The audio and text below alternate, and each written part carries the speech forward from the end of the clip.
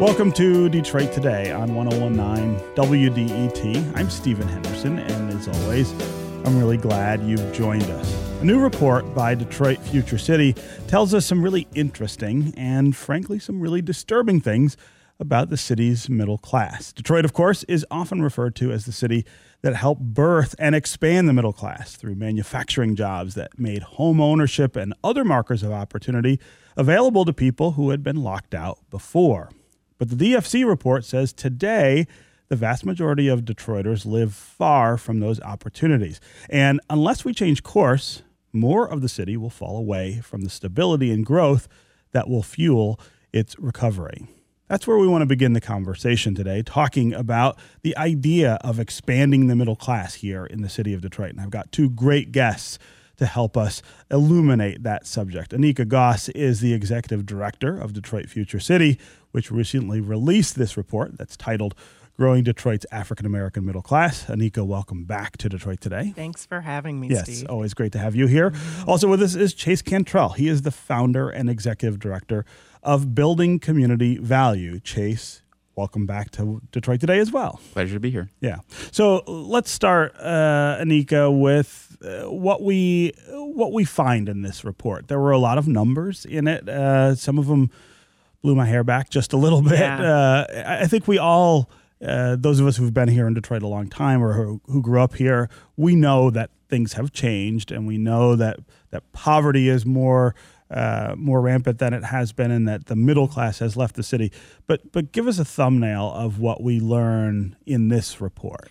Well, thanks a lot. What we really wanted to convey in this report is to help people understand the history of Detroit's middle class and then the decline of Detroit's middle class. And then really understand the nuances of what that means for a city. And in doing that, it also demonstrates where we get stuck and how we haven't been able to grow or come back the way we want.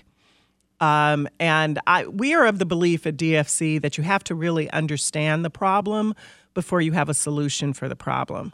So what we know is that the majority of Detroiters, 75% of Detroiters, are making $50,000 or less. And what we've identified as the middle class for Detroit is between 80% and 200% of national median income. Mm-hmm. So that ends up being about $44,000 to $115,000 per year, which seems low, right? But a lot of people making that kind of money would probably not consider themselves middle that's class, right. They were saying, well, wait a minute, I'm still struggling to make ends meet. Yeah. But we wanted to really start with that as a basis to be able to understand where people are living right now, and then being able to compare that to the region and the United States, which is what really gets us to some of the inequity. We also chose to focus on the African-American middle class for this report. It's in the title of the report. We didn't want to shy away from it. And the reason we really wanted to do that is a couple of different reasons. One, Detroit is still a city of 80% African Americans. But as I said earlier, it's a city of 80% African Americans where the vast majority of them are living at either the low end of that middle class or or far below. So we really need to be able to think about how we can focus on a specific demographic. The second reason that we wanted to focus on Detroit's African-American middle class is because it's the largest population to leave the city in the latter part of the 20th century. So there have been more African Americans that have left the city than any other group. That alone identifies a clear connection back to the city, that this is a group that the single group that's moved just to the suburbs has to move back. Yeah. So the third thing that we really want people to come away with is the opportunity. This isn't a negative report. We really tried to write it in a way that focuses on opportunity and growth. And what we wanted to identify were these opportunities of place, that in Detroit, while there are only a few what we would describe as middle class census tracts or neighborhoods, but there are many, a third of the city that fall into this near middle class area of Detroit. And it's those places that we really see as areas of opportunity. And when we talk about just how dramatically things have changed, there were some numbers in this report that really jumped out at me. When you talk about how much of the city is still middle class, 25%. And just a few decades ago, way, way, way more than that. Right. That's right. So we've lost right now, it was 54% of Detroit was middle class 20 years ago. 20 years ago. Yeah. Right. And now we're at 25%. So it's almost it's nearly a 50% drop. Yeah. And I think what really was most disconcerting for us was that the region, so the Tri-County area, their middle class share is at about 33%, right? Which is on average with the nation, which averages around 38%. So Detroit falls behind both the region, which is our next door neighbors, Southfield, Warren, Macomb, Right. a lot of your listeners are right there in that region. Detroit is falling behind by nearly 10%. So for us, that is a really striking imbalance that Sure. we really need to focus on. Yeah. So, Chase, you work in this space of trying to make sure that the things that are going on in the city are equitable and fair, that they include the people who are here as much as they try to attract people from other places. Talk about your reaction to the report, but also tell us how that makes you see your work, either differently or maybe reinforces the way you see your work. We are not doing what we should be doing to make sure that people have opportunity in the city. This report kind of confirms that, doesn't it? It does, and I think one of the most striking things about the report is that, Detroit Future City makes clear that this isn't about just bringing in other people into the city. This is about growing the middle class from within, right? And if we think about the decline of the city over decades, it's not just about flipping an economic switch, right? If we bring back our neighborhoods in terms of removing blight, in terms of rehabilitating homes, bringing in new businesses, that's insufficient for the social cohesion that we need in our neighborhoods.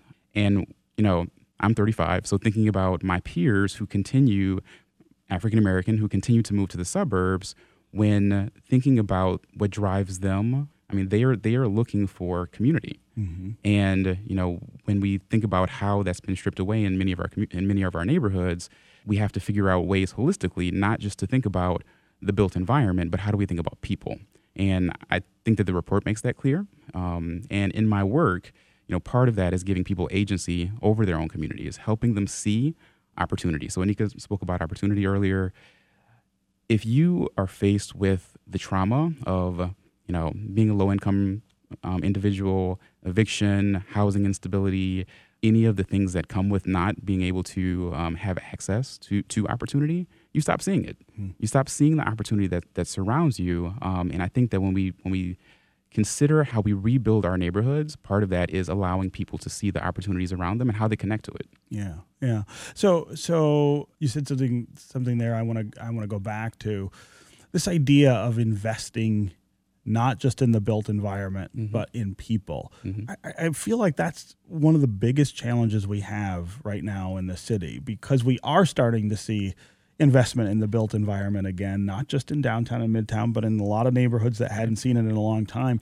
And I feel like in some ways we're missing that other piece, that people don't really understand, or maybe some of the decision makers don't mm-hmm. really understand, that you can't turn the city around just by fixing houses. You've got to invest in creating opportunity for people who just haven't had it. Agreed. I had a recent conversation with someone who works in philanthropy on this topic, and just thinking about where funds go, it's hard to finance a community center. It's hard to finance rehabilitation centers. These aren't things that you could go to traditional financial institutions and get financed. So I told the person that philanthropy needs to lead in this space. And I think that's really it. Understanding that it's not just what resources we give to developers to rebuild homes or commercial spaces, but we really do have to invest more clearly in those kinds of structures that bring people together, that allow people to see in themselves the agency that they have over their own lives and over their own communities, and that does take funding, but it also takes a true holistic approach from philanthropy, from government, from community development organizations, and it has to be a coalition working together. Yeah. This is Detroit Today on 101.9 WDET. I'm Stephen Henderson, and my guests are Anika Goss. She's the executive director of Detroit Future City. Also with us is Chase Cantrell, the founder and executive director of Building Community Value. We're talking about the recently released report titled Growing Detroit's African-American Middle Class. It takes a look at how much of the middle class we've lost, how much of the black middle class we've lost here in the city of Detroit, and tries to point the way forward. What are the things that we need to do or change that will grow the middle class? I want to say something to both of you and get you to react. And it's something I imagine won't come as a surprise to either of you. But I often use the example of my sister when I talk about the lack of black middle class, of a black middle class in the city. So like me, my sister grew up here in Detroit. She's just a few years younger. But she stayed in Detroit a lot longer than I did. So like after college, I left and went other places. She came back to go to med school and then did her internship and residency at the Detroit Medical Center. So she was here for most of the 90s, which I always say is probably in the 300 and some year history of Detroit, the toughest decade we got through, right? The 90s was when we saw a lot of things just kind of come apart. And so she moved away after she was done, and you could not pay my sister enough money to move back to Detroit. She moved to other states, right? She went to Maryland, and now she lives in Missouri. There's nothing you could do to tell her that life here is worth living. And I feel like there are a lot of people like that. Those of us who grew up in the 70s and 80s here, I have so many friends and relatives who have decided that they just can't do it here anymore. And I wonder if that's a problem. I mean, I know it's a driver of some of the stats that are in this report, but how do you attack that problem? How do you convince African-American middle-class families that they should live in the city of Detroit? So that's a really interesting story. And I was here in the 90s. I moved to Detroit. I went to Michigan in 93 and then lived in Lafayette Towers in 95. So I was here in the middle of that. Mm-hmm. And so part of what we do, I'll stick to the report, not my own story about that, but because I can appreciate that, because I think in the 90s it did feel like it was such a time of transition, because Coleman Young stepped down as mayor in the 90s and Dennis Archer became the mayor. So it was this incredible time of testing your commitment to the city, right? So I get that. As part of this report, one of the things that we did that I think is unusual, at least from our previous reports, is that we spent a lot of time with focus groups. And these were Detroiters of all varying sorts. And we described a Detroiter as someone who either lived in the city, who worked in the city, who used to live in the city, or who just liked to come to the city and hang out. You had to know where Detroit was. But other than that, and you had to be middle class.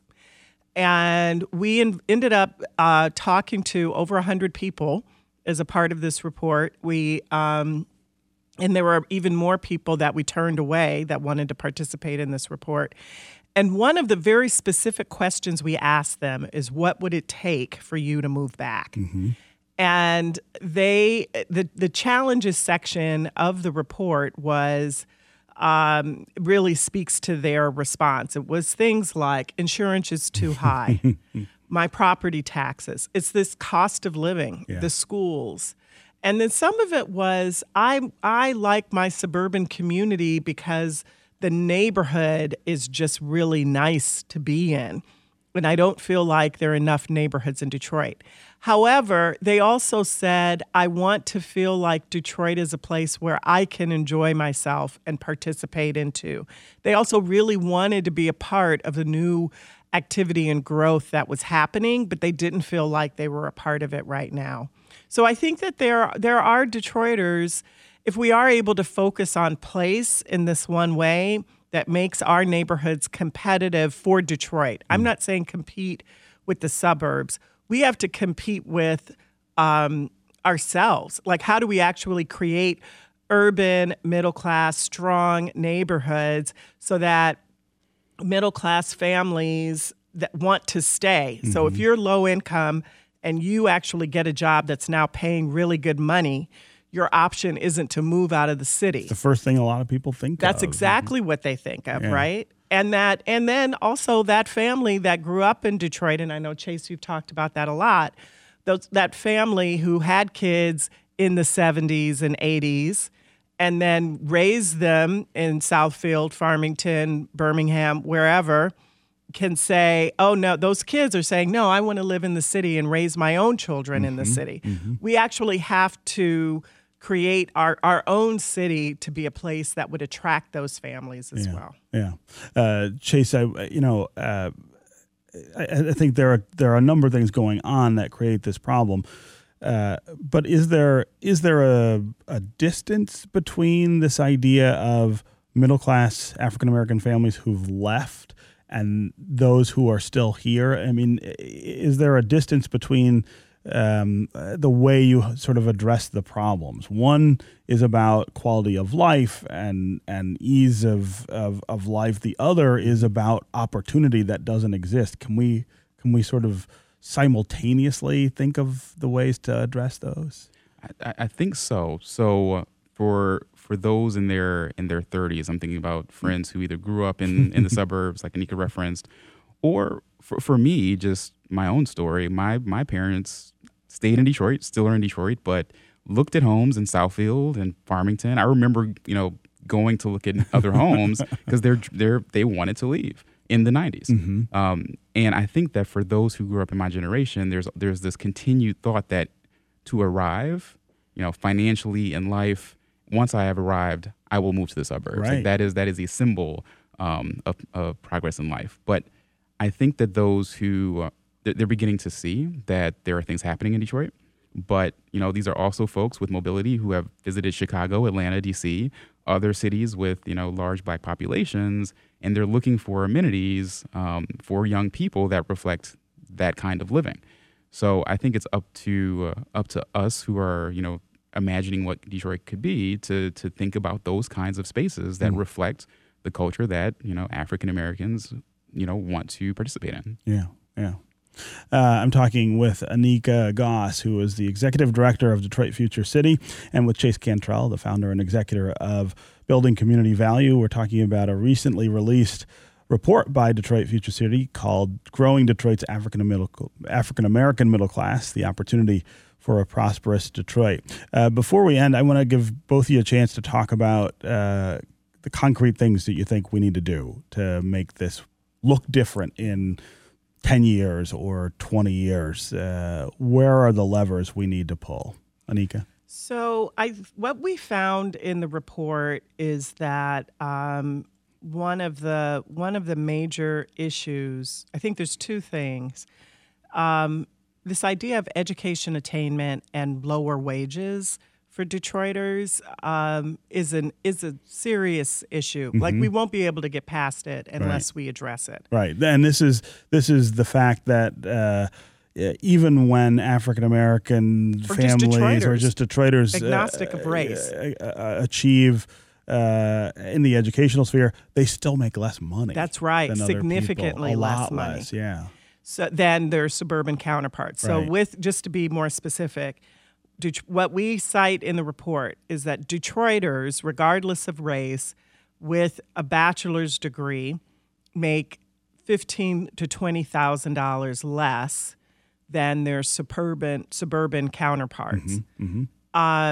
That's something that we have to address, right? And some of it is just how we brought in corporations in Detroit originally, where we were just like, please come and invest here. And do anything you want, right? And we'll give you tax credits. Right. So that was how we, originally, and when I say we, I mean all of the administrations before. This isn't even addressing the administration now. This is all of the previous administrations. That was the only way where Detroit could really attract corporations. And so they brought their own people. They recruited from the suburbs and other places where they assumed was better talent. So now we're in this predicament where Detroiters have to move out further and further to find fair wage, right? Or to find a wage that's even reasonable for your education level. And the sphere is even worse. That schism is even worse the lower the education attainment you have. So dealing with that has to be a primary issue. The second primary issue that we need to be able to focus on, and if it's okay, I'm going to give some examples, is how we address neighborhoods in a strategic way. And how we do that. It's not just the built environment, and that has to be a critical feature. It has to be really focusing on policy issues as well as investment issues, as well as social issues. If we want to focus on a neighborhood that has a lot of social problems because of high levels of poverty and high levels of crime, high levels of blight, that's not a built environment answer. That's not 28 new housing development answer, right? That's a lot of different stuff that has to happen in that neighborhood. And there have been some really great examples of this concentrated effort, this sort of comprehensive approach to investment. I think Cleveland and the University Circle is probably one of the best examples.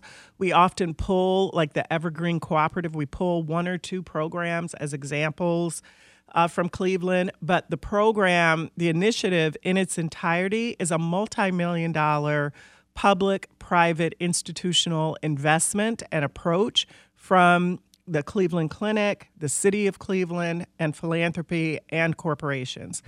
That's a whole different scale that we haven't even really addressed in Detroit, but we have the opportunity to really do that. Okay, Anika Goss, Executive Director of Detroit Future City. Always great to have you here. Thanks on Detroit for having Today. me. And Chase Cantrell, Founder and Executive Director of Building Community Value. Great to have you with us as well. Pleasure as always. Up next, Mayor Mike Duggan will soon give his State of the City address. We're going to take a listen to a conversation he and I had at the Detroit Economic Club earlier this year. Stay with us on Detroit Today.